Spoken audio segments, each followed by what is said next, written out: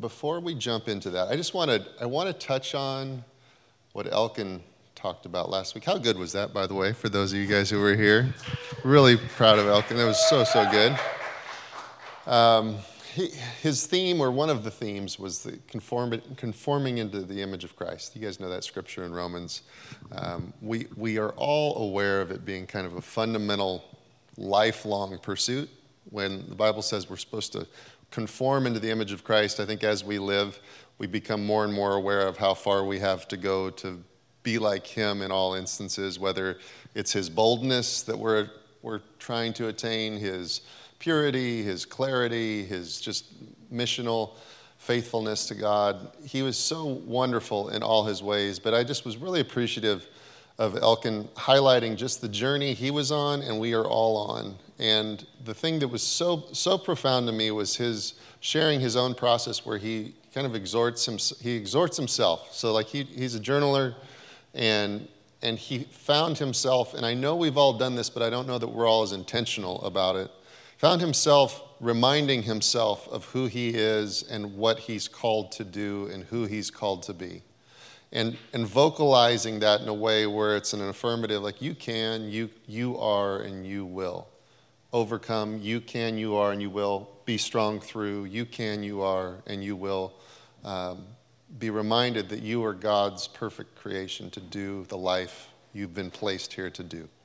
And I don't want to let that kind of fly by and that be a small sidelight for us. I'd like you guys to just take hold of that idea that it requires energy and intensity of focus to accomplish and be the person you individually are designed to be. It is not an easy life to be you. You say, I'd like his life or her life. In truth, there is not one person's life that is just easy, because all of us are trying to climb mountains that are unique to us. We've all inherited unique handoffs from family, friends, life experiences. Some of those things are really powerful and really good, and we have a huge advantage because of them. Others aren't so much. And the reality of who we are in this season of life and who we are right now in this moment, all factors require an endurance and a strength that doesn't just come because we want to be good. It's not just about having good intentions. It's about actually being disciplined towards the truth of who God has said we can be. But it takes reminding. And I wish we as a family were better at reminding one another. I wish we had a more, and I'm not being critical, I just think our culture in general, I think it's very foreign to us to come alongside people daily and say, you're doing a really good job. Really proud of who you are, and I see who you are and what you're going through and what you're doing. Our culture, in my experience in California, doesn't do that. It's not ethnic, it's not privilege, it's just the culture of our region doesn't have people consistently coming around us saying, you are accomplishing something, you are doing something, I am proud of the effort you're making, good work, keep going, see you tomorrow, we'll do it again, we'll check in tomorrow. It's almost perceived as weakness to need that type of feedback. But we, if we're honest, realize that type of feedback gives us boosts forward, enables us to be stronger and do more. And you're not weak if you appreciate that feedback, and you're not weak if you need it. You're actually normal. And I would just encourage you guys to realize, one, do I have a peer group around me that I have set up a culture with to where I'm inviting that feedback? I'm inviting them to speak into my life, to be aware of what's going on with me, and actually appreciating and asking for it. And then on the flip side, I'm doing the same to them. And if you want encouragement, I'd encourage you, give encouragement. Get a culture in your own mind and heart to where you're constantly giving out, and you'll find that people will be really different towards you if you're one that's constantly lifting them up. And you'll find that pretty quickly they start doing it back to you. And if you want to take it to the next level, you articulate, hey, this is why I'm doing this, because I need it, you need it, we all need it. And you can do that in a way that's not hyper-religious. If you're in a secular work environment, if you're in a place where you know these people need encouragement just like I do, to show up every day and clock in, clock out. It's not easy to do what we do. Tell them, hey, we need each other. You don't have to say Jesus sent me. You just have to just go and just remind yourself, hey, this is actually a healthy process. This is what encouragement and community is supposed to be. And then when you get home, if you've had those days where you are not the one that was lifted up, I would remind you that it is good to declare over yourself, exhort yourself, you are doing this. You are taking one more step each day, and you'll find that there's life that comes when you look yourself in the eye in the mirror. And I've done this, and I'd encourage all of you to do it. It's just, you have to realize you have a lot that's for you, and you have a lot that's against you. You need to vocalize your encouragement. And so I thought Elkin did an awesome job with that last week, just telling us, hey, this is what I do. I remind myself, I'm pretty good. I'm working hard. God's got me. He's made me to accomplish all these things, and that's what we need. So thank you. Thank you to you for being transparent. And I would just say to you guys, that should feel really good and normal, not like I hate to tell people I need encouragement, right?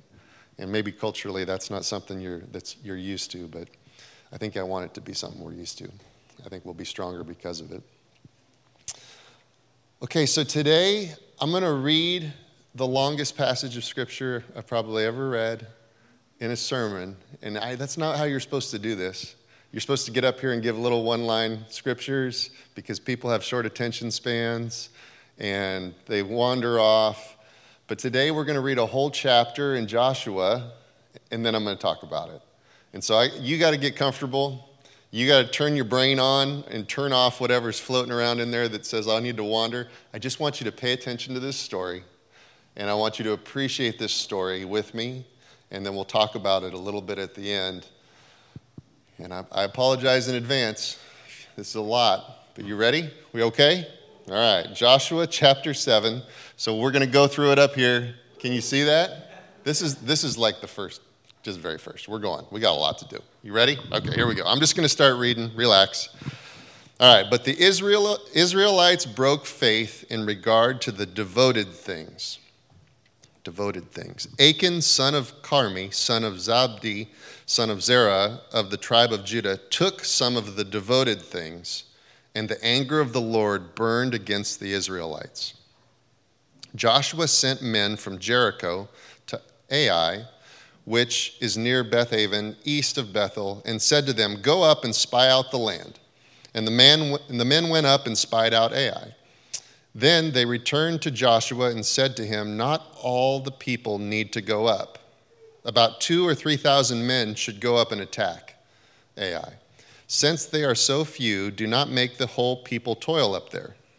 So about 3,000 of the people went up there, and they fled before the men of Ai. The men of Ai killed about 36 of them, chasing them from outside the gate as far as Shebarim and killing them on the slope. The hearts of the people melted and turned to water. All right, I'm going to give you a little context. So this is the second battle the Israelites fight after crossing over from Moses' death. So if you guys remember the story of Israel, they're wandering around in the desert for 40 years. And then finally, God says, with Moses and Joshua, we're going to go into the promised land. We are now going into the promise that we've been wandering, waiting for.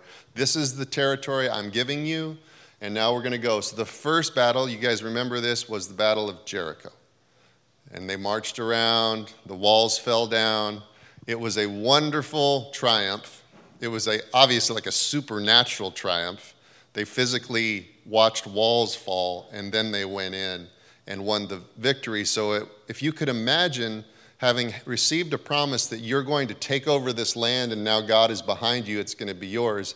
And he does this crazy supernatural military thing where it was undeniable that God supernaturally affected physical circumstances so we could win this battle and take this ground. I think your confidence is way up here. That this is amazing. We've been waiting a whole generation, 40 years, for him to say, go, get the promise. Now we're going, and he's literally taking down military embattlements, making them fall over. Everyone's terrified, and we just basically get to walk into this city. This is an amazing process. We're going to do this over and over and over again because God is with us. We've earned it. This is amazing. It took a long time in the wilderness, but I think we're ready now, and this is what he must have meant when he said we are going to conquer the land. We're going to do it with him, and it's going to be easy. So now we're on to the next battle because they took over Jericho, they wiped it out, and when they did that, God said one thing, and we brought it up a couple weeks ago when we talked about money and tithing. He said, the first fruits of all that I'm giving you are mine. And one of the things he said to them before they went into Jericho was, you're going to take all this out, but you're not to take one thing. Because when we take this land, the very first thing we take is mine. It's a symbol, it's a type. It was a shadow of what was to come and the way he wants us to live. But he told the people of Israel, yes, this is a big established territory. We're going to take it out. I'm going to endorse you. I'm going to fight with you, but don't take $1.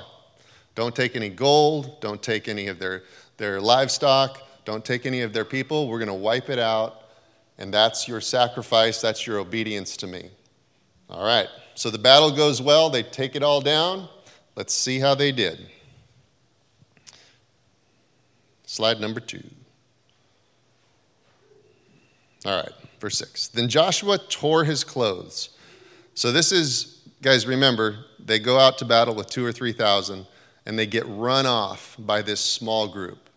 And so Joshua's response is tearing his clothes, and he falls to the ground on his face before the ark of the Lord until the evening.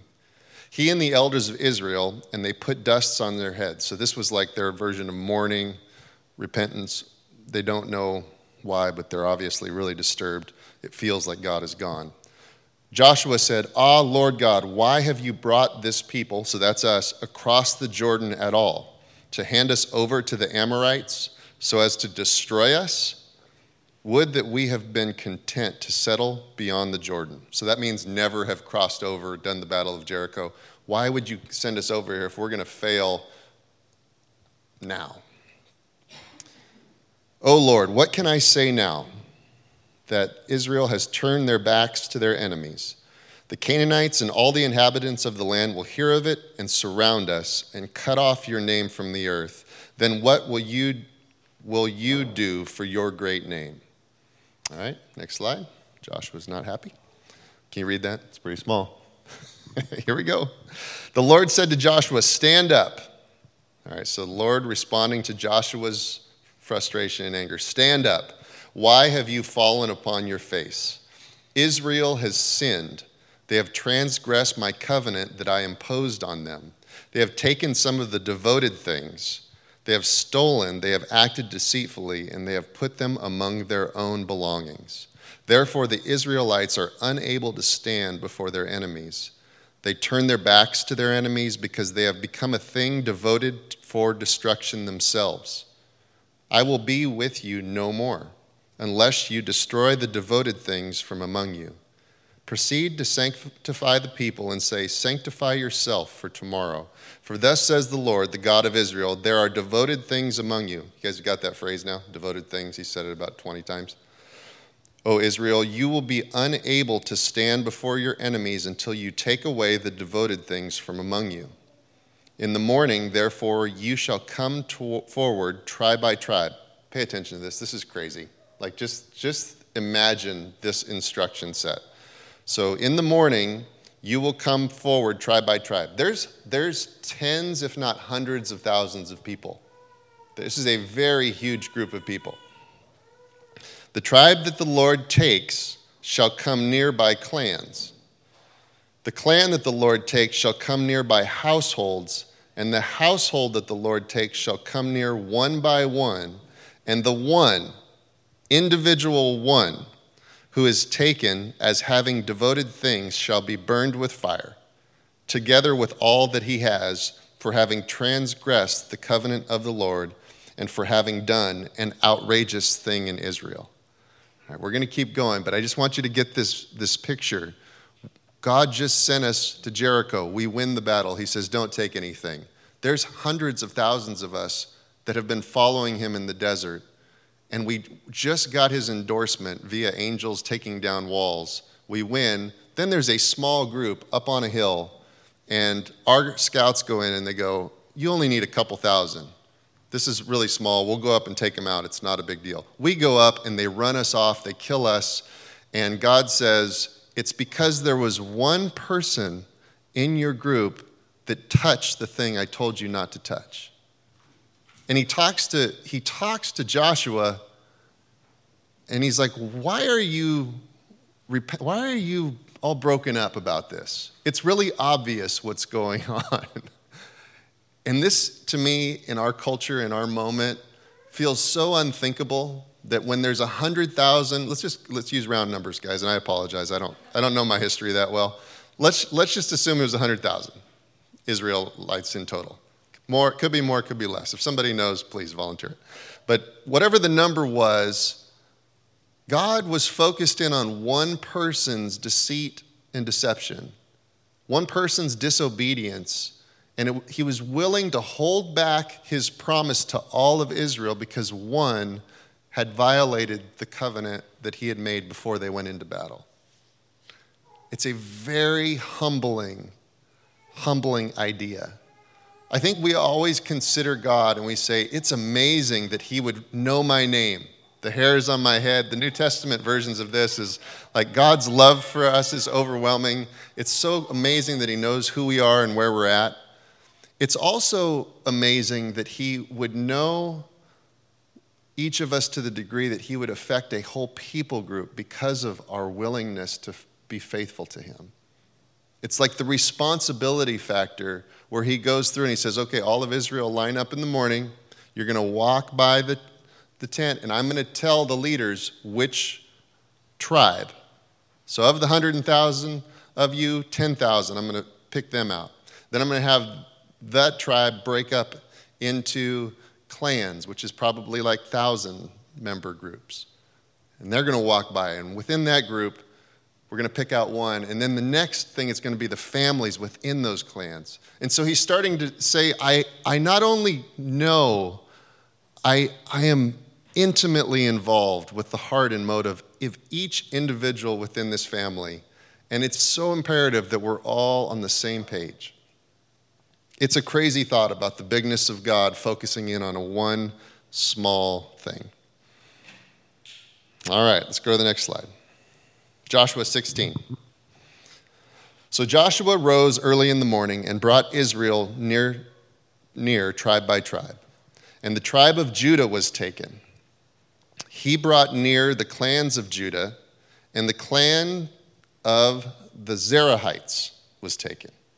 And he brought near the clan of the Zerahites, family by family, and Zabdi was taken. And he brought near his household one by one, and Achan, son of Carmi, son of Zabdi, son of Zerah, of the tribe of Judah, was taken. Then Joshua said to Achan, my son, give glory. And by the way, where is all of Israel right now? They're waiting and watching what's going on. 100,000 people waiting and watching this one individual being chosen out of all of them by God. And if I'm in that group, I'm going, I wonder if this is actually him. I wonder if he actually made a mistake. If it was him, or is this like Joshua is on the other side of this, and he's listening, and God's highlighting your family, your tribe, and now he's highlighting you of all these people. There's a lot of suspense here. This is a big moment. Then Joshua says to him, my son, give glory to the Lord God of Israel and make confession to him. So this was an affirmative thing. He's just telling him right off the bat, you're guilty. Tell me now what you have done. Do not hide it from me. And Achan answered Joshua, it is true. I am the one who sinned against the Lord God of Israel. This is what I did. When I saw among the spoil a beautiful mantle made from shinar, and 200 shekels of silver, and a bar of gold weighing 50 shekels, then I coveted them. I wanted them, and took them. They now lie hidden in the ground inside my tent, with the silver underneath. Let's go to the next slide.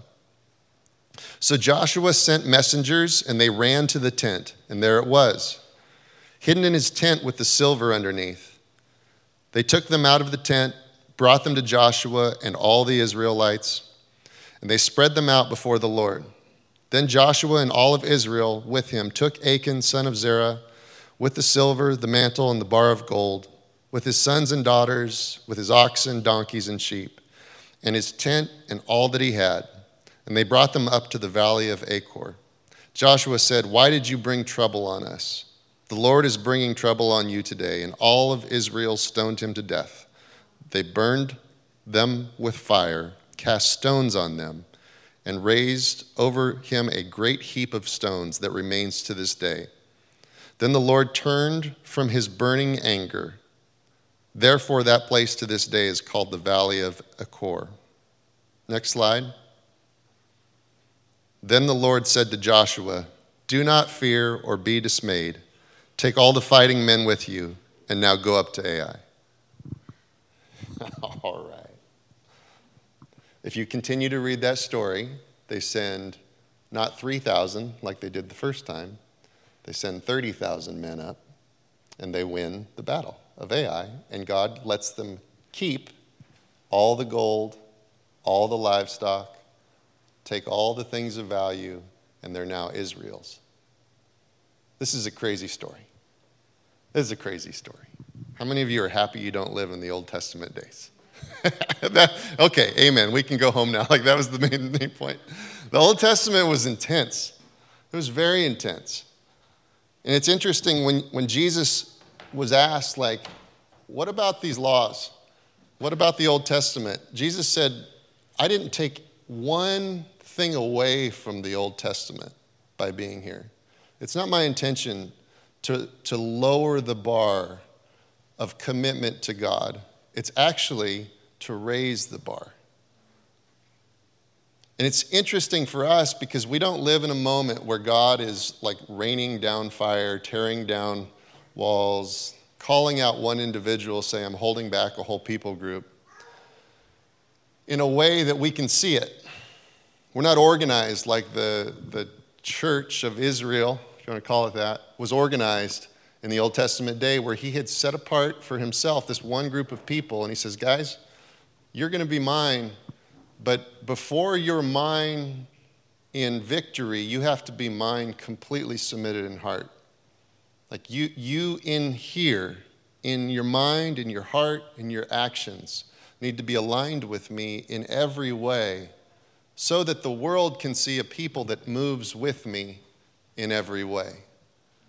But if you aren't aligned with me completely, I'm going to deal with it because I'm not willing for there to be compromise amongst us, because the world needs to see what it looks like for someone to be completely devoted to me, completely surrendered to me, and then the favor I put on them isn't because of their works, it's because of their devotion and obedience and yieldedness to me. So Jesus comes along and he says, guys, I'm bridging the gap between you and God, but the expectation of yieldedness that he's had for humanity from the beginning, the very beginning, when it was Adam and Eve, and there was this beautiful provision, and he said that there just needs to be agreement. There's certain things we do and don't do.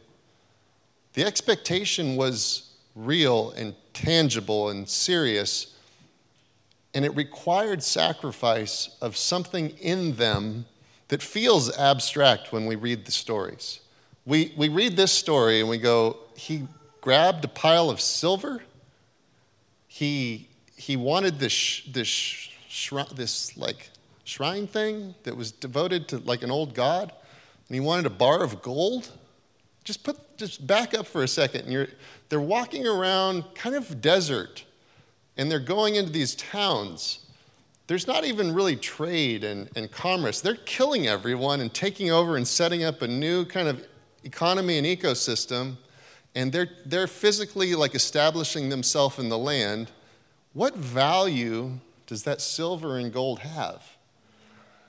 It's not as valuable as we might think, to where this guy was going to be set up for life and he was preserving, generations of wealth. There was something broken in his mindset and his heart that was willing, though he knew he shouldn't reach out, he was willing to reach out and take for himself those things, even though God had said just this one thing. Don't take one thing. We're going in. This is mine. It's devoted to me. Eve, Adam, same story. Same story. It's like, guys, we're taking, this land is yours. Just don't reach out and take these things that are devoted to me. Do you think God wanted that silver and gold so bad? He was just really eager for that silver and gold from the land of Ai to be his. He couldn't wait till someone would go retrieve it on his behalf. He was up there just, finally it's ours. No. Do you think that he was so zealous about that tree in the garden that when Eve took that piece of fruit, he was jealous and angry because she had stolen his lunch? It's not at all like that. There's this theme running through Scripture from the beginning to the very end that says, my people have to acknowledge how high of a God I am, how big of a God I am, and that whatever I say is worth yielding to, because their acknowledgement of me as bigger than all that they can see here is paramount, more important, more significant than all that they could ever do for me, all that they could ever accomplish on earth. I'm just interested in their acknowledgement of me and their yielding all that's in them to me. That's their act of devotion. It's in Adam and Eve. It's in almost every story in the Old Testament. It's what every prophet shows up on the scene and talks about. When he talks to Israel, whether it's Isaiah, Ezekiel, Elijah, they come to Israel and they say, you have embraced the ways of the land. You've embraced the things that you see, and you've taken them to heart.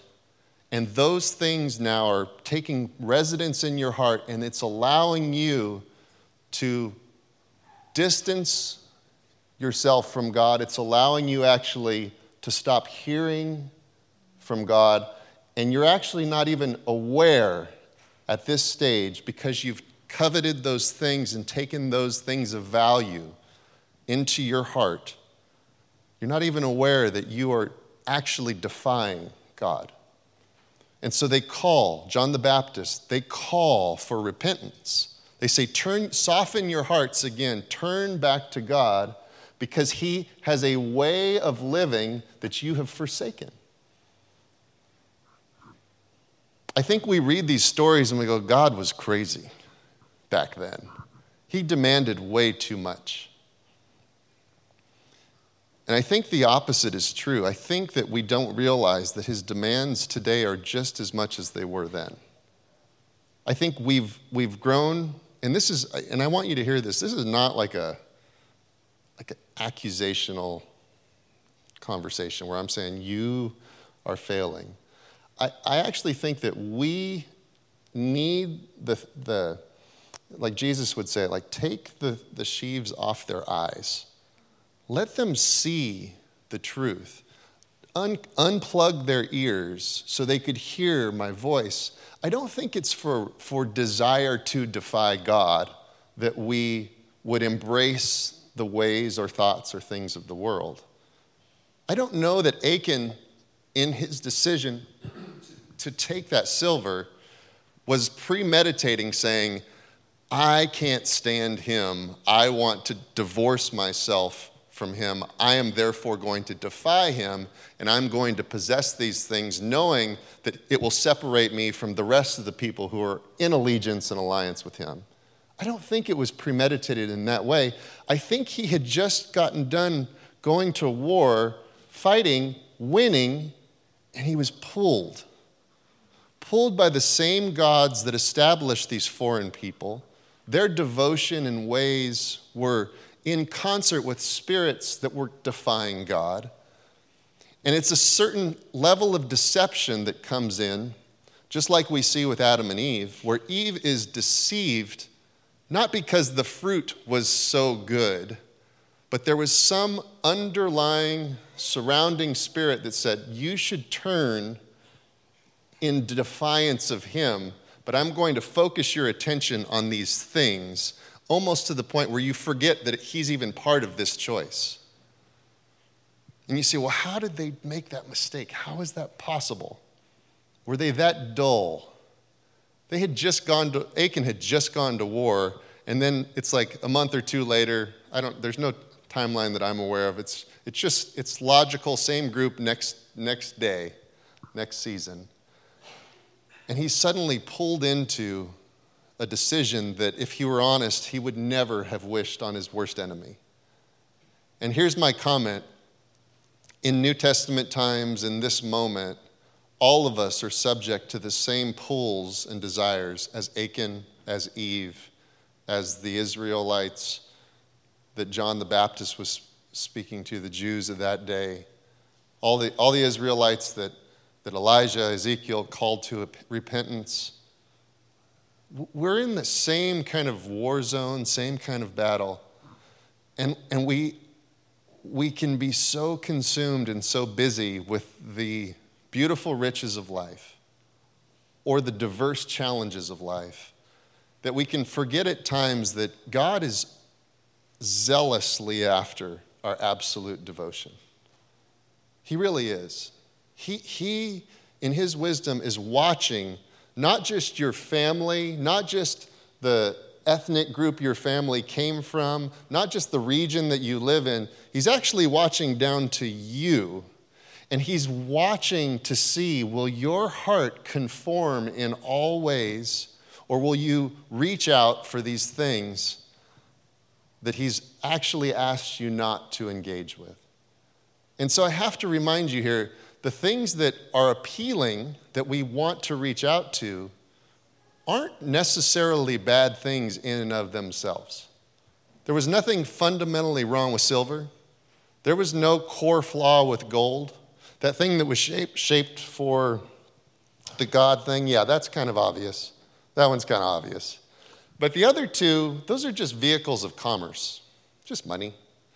That's not bad. God is not against money.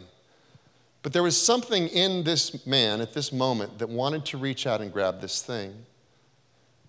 And the larger story for you and me is, what has God put his finger on in your life and said, I would just like you to abstain from that thing? And I'll tell you, if that thing that he's pointing to is what I think it is, it's just like the fruit in the garden. It's just like the silver he put under his tent. It's just like any of those things that might be of value and potentially of good to us in our moment. But maybe God has said, I want you to trust and obey, align yourself with my absolute direction, no matter how logical it feels to do the opposite thing. I think that when God comes to us, he comes to us in these beautiful ways. Jesus did this thing where he was walking around, and there's these men doing their jobs, and he says, you, follow me. Leave everything you have and follow me. That is not a rational request. That doesn't make any sense. You, when you get off work and you've provided for your family and things are secure, I'll meet you afterwards. No, he says, lay down your nets and walk with me. He actually asked the disciples in many instances to surrender all that their life work had been towards in order to accompany him for a season. No promise of ever returning to those things. No promise necessarily even of provision. He just said, lay it down and trust me. What a radical line Jesus drew for each of his devoted disciples to cross over. And so I want to ask you this question. Are you inviting the Holy Spirit to stir your heart consistently against those things that God would want to remove or challenge in your life? Or are you numb and hard and calloused because you've just continued to live and fight? You say, Vince, I'm not a bad person. I am really kind, generous. I do a lot more good than I do bad. I could introduce you to some people that aren't good. I'm not one of those people.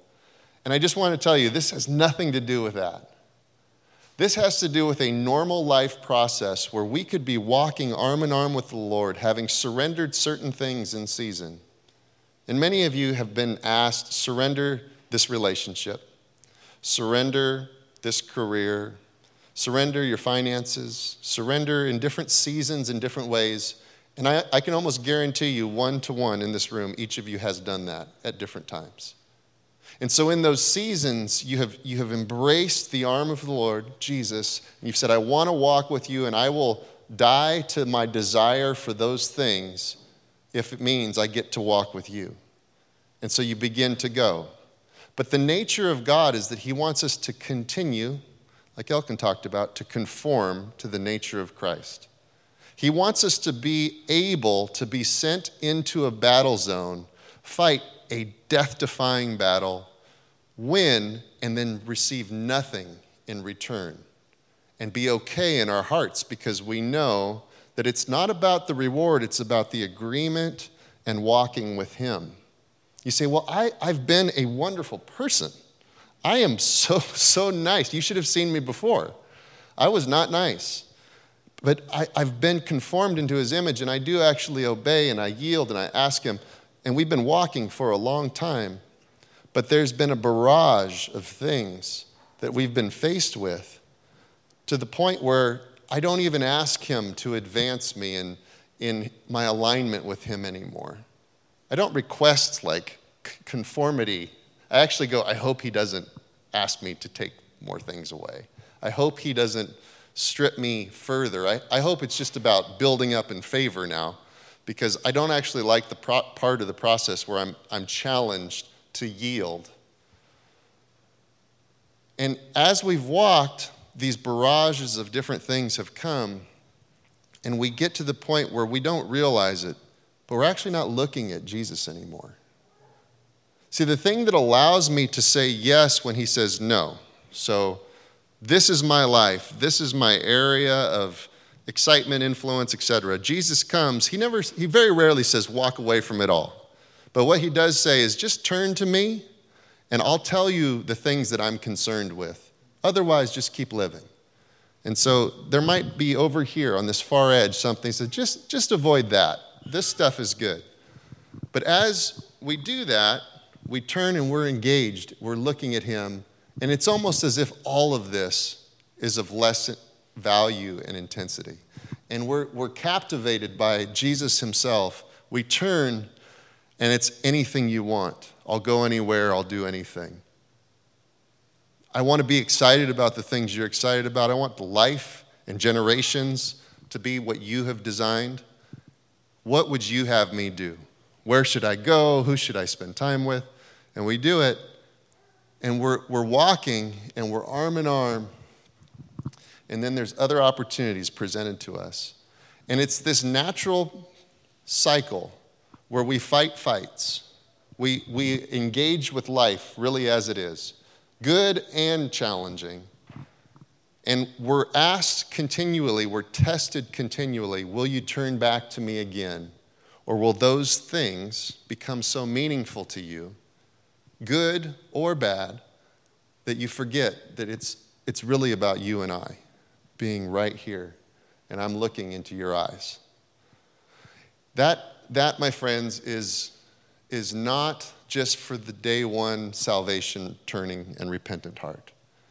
I'm curious about a group of people who could devote themselves to continual renewal, continual devotion, continual request to say, God, what could you do with this life?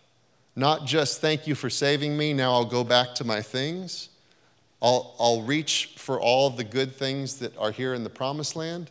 I actually want to be part of a group that does something greater than occupy territory. I want to be with you walking wherever you might send me. But I'll tell you, that is a huge human effort where you begin to surrender a heart over and over, and you're willing to go anywhere he sends you to go without demands of repayment. It's that anything that you want, God, it's yours. And so I wanted to think about two things today. One, what a wild God he was. What a crazy expectation he put on his people in that season as they were taking this new ground. But also to consider what a wild God he probably still is. And that he realizes in all the universe, if one individual could turn and get a glimpse of how great and mighty, powerful and wonderful he is, that there would never be a justification again for reaching and grabbing for things that are of this world. And so those things that are in you, challenging you, maybe they're the Eve-like things where it's fruit and I need nourishment and it's certain community. Maybe it's the Achan-like things where I need money and wealth and security and stability. And those things are loud enough in you to where you feel like you're torn in being devoted to his face and his direction by the desire that's in you for those things, even though you know he's capable of meeting those needs.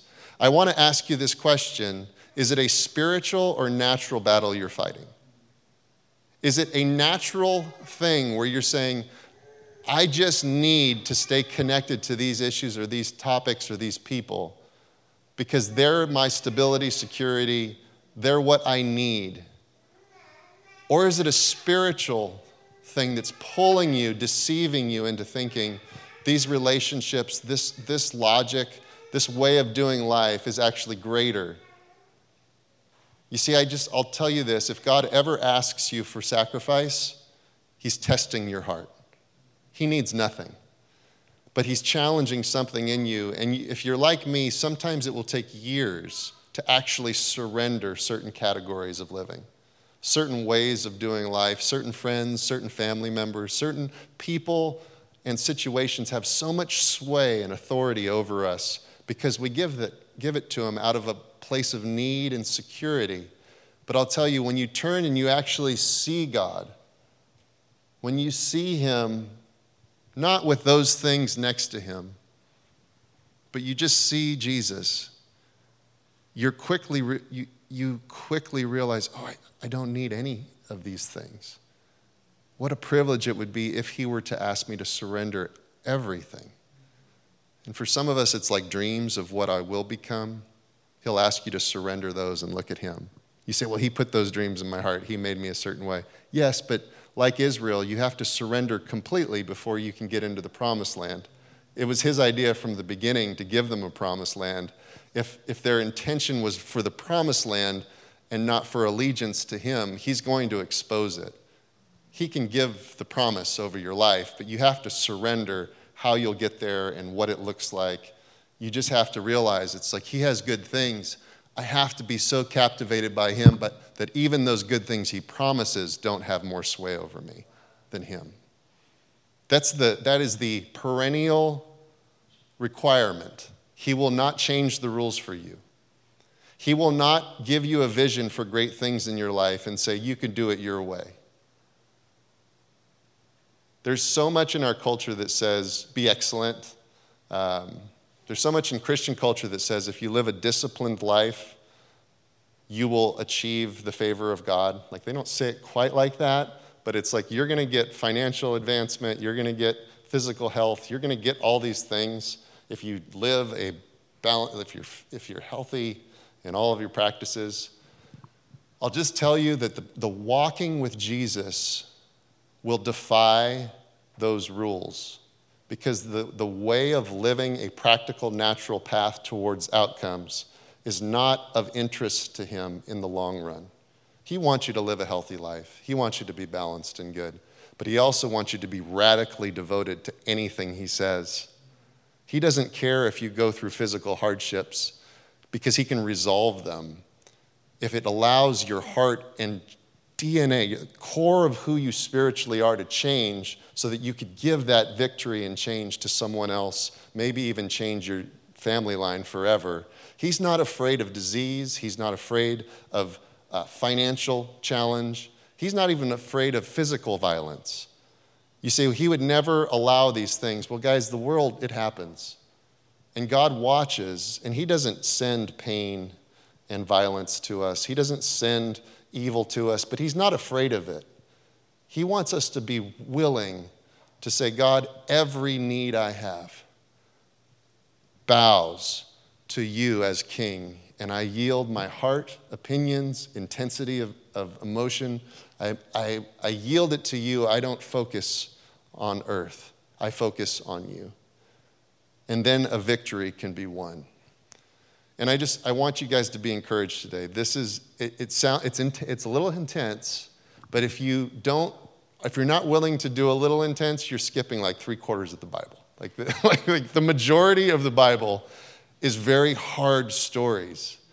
And it's really fun to focus on I can do all things through Christ who strengthens me, but I actually need to read the whole thing before, the whole thing after, and realize if I'm having that conversation, it's because hard things come my way, and I need his strength to get through them. And you say, well, why would God do it? It's because he's working things out, and we're gaining ground, and we're taking victory, and it's a war. It's a war, and you're at war.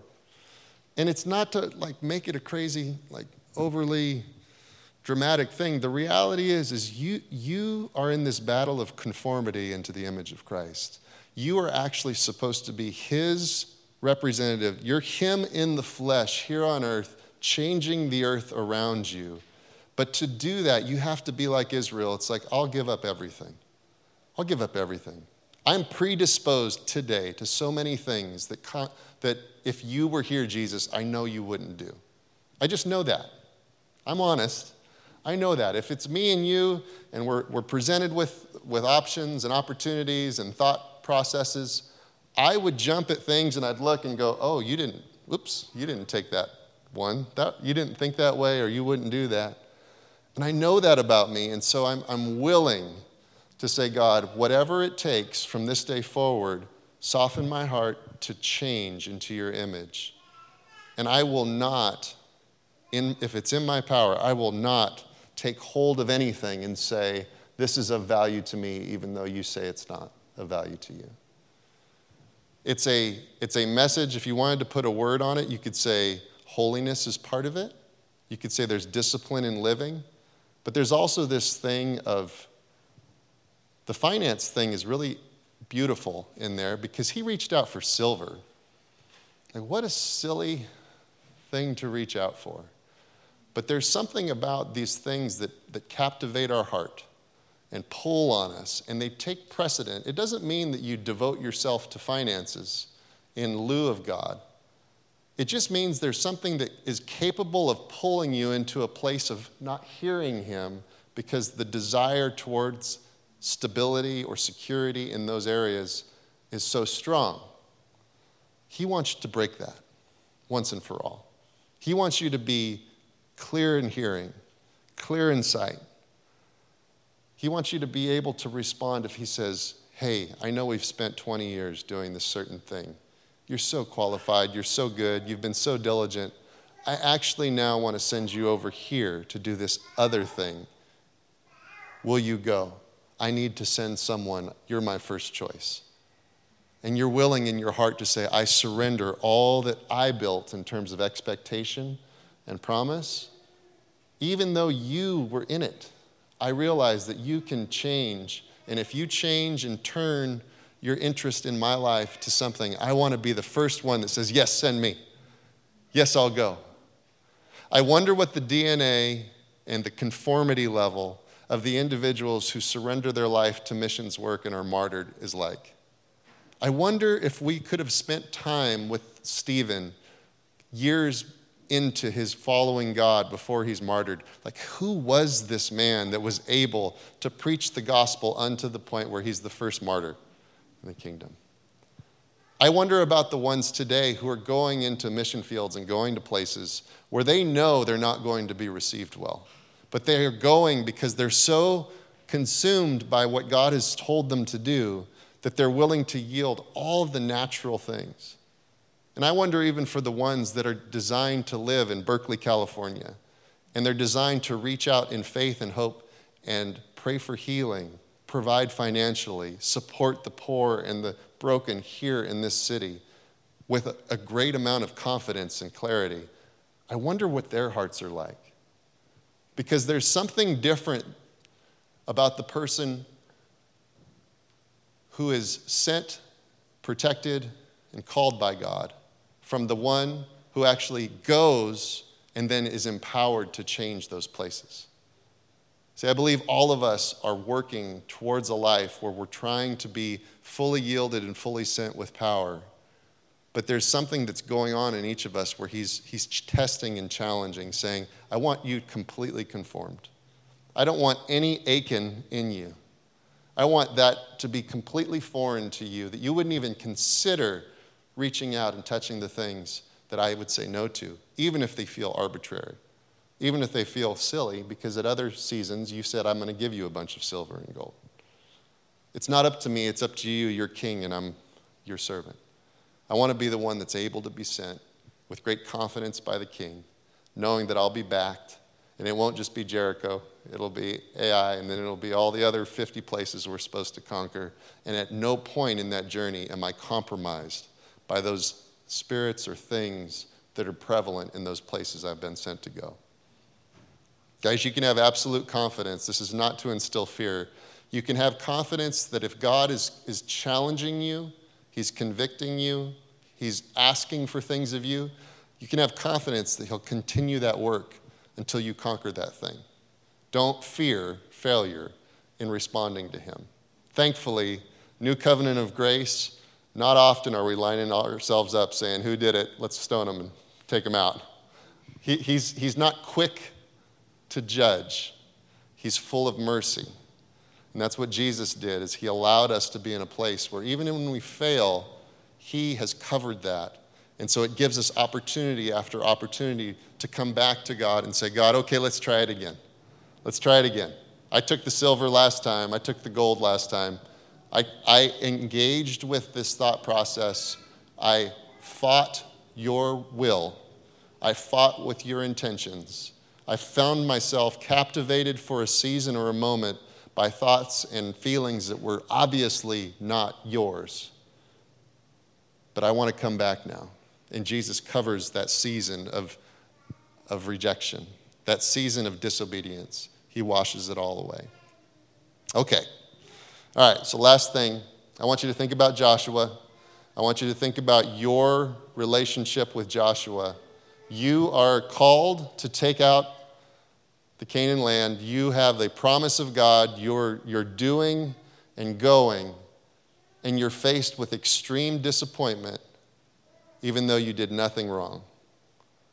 Are you like Joshua and you say, God, what are you doing? Why did we even come here? It's a natural human response. It's a normal question and answer. God, I'm doing everything I know to do, and still I see us failing, or I don't see the promise coming true. God comes along and he says, why are you down? Get up. I'm going to talk to you now. And I just want to encourage each of you guys. Don't look at the circumstances. Look at God. Don't look at your season or the duration of your season. Look at God. He's standing over you, watching you, ultimately testing your heart, saying, why are you down when I've been so obviously good?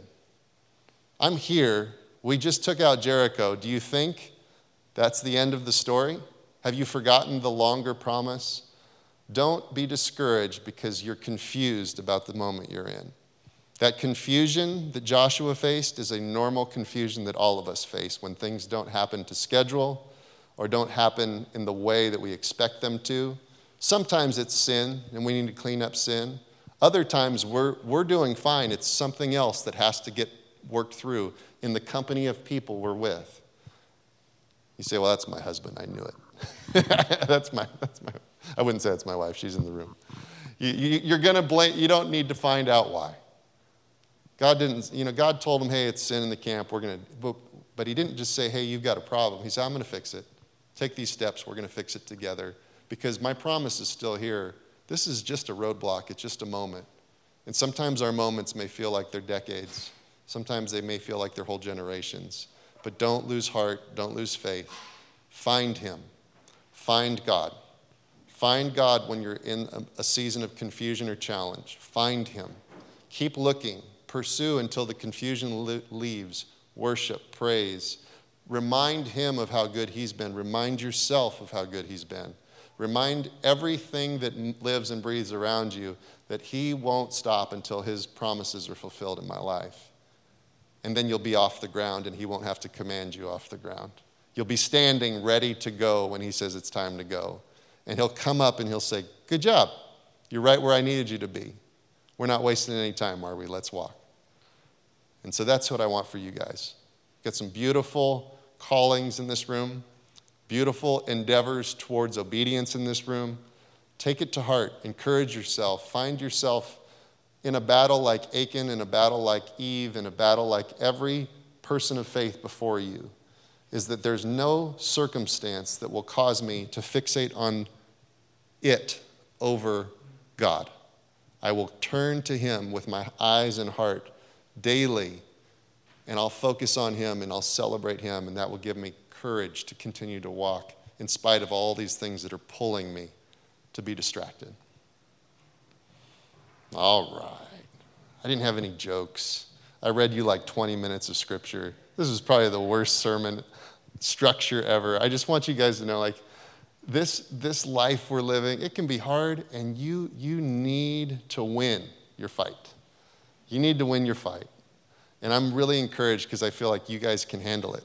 Like, you can take this stuff. You can take the dense scripture. You can take the serious conversation.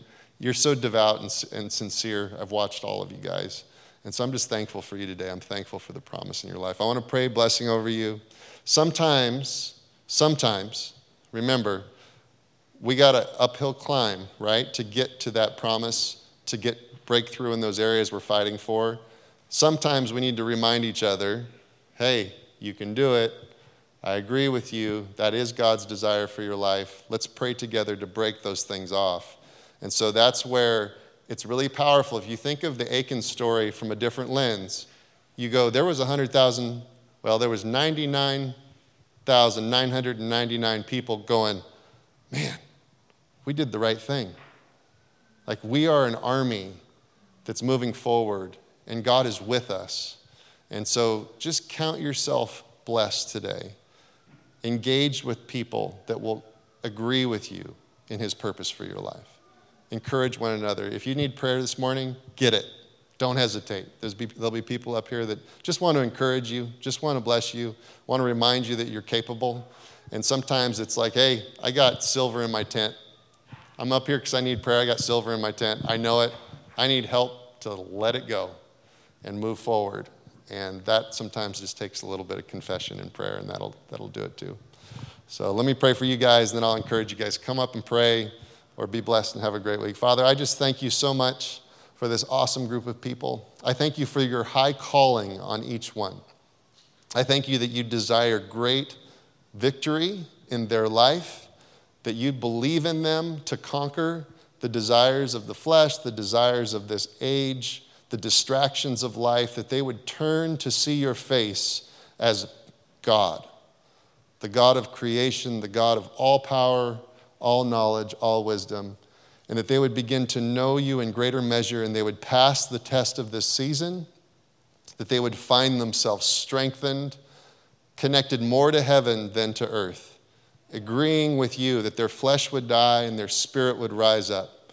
I pray, God, today that you would highlight those things for those who are desiring advancement in your kingdom. I pray that you would spark their hearts with conviction and challenge, that you would begin to take away so that you can add.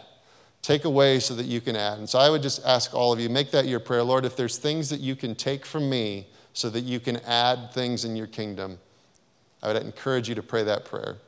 So, Father, bless each one. Talk to each one. Thank you for making them overcomers in Jesus' name. Amen. Amen, amen. All right, love you guys. Let's all stand up. Give somebody a hug. If you want to get prayer, come on up. We would be happy to do that. God bless you.